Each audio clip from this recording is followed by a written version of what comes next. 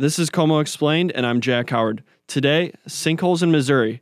We're one of 7 states at risk for sinkholes, according to the U.S. Geological Survey. And geological concerns have recently been an issue in town between developers and a public interest group. So we have George Varney to explain more. George, what is a sinkhole? Yeah, so I talked to an associate professor in the Department of Geological Sciences at MU, and he told me that sinkholes are formed when the ground becomes too heavy because of caves developing underneath from groundwater, which happens a lot because of the limestone bedrock, which, according to the Missouri Department of Natural Resources, comprises 59% of the state. And what happens is limestone is softer, and the groundwater dissolves it, and when the cave forms, the cavity becomes too big, and the rock no longer supports weight, and it collapses in. So basically, caves formed by groundwater cause ground to collapse inside of itself. And why is this a problem in town?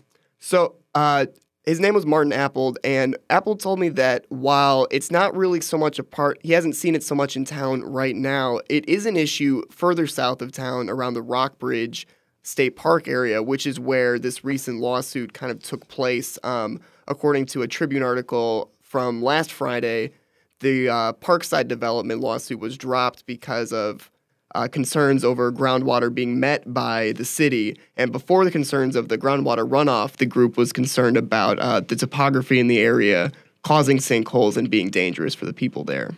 And just out of curiosity, what's the difference between a sinkhole and quicksand? Yeah, so I asked Martin Appold that, and he said that the main difference is that in a sinkhole, you don't have the sediments and the sand or the dirt or the mud like you do in quicksand. So really the only hazard to a sinkhole is that you fall in the hole as opposed to getting, trapped in some liquid.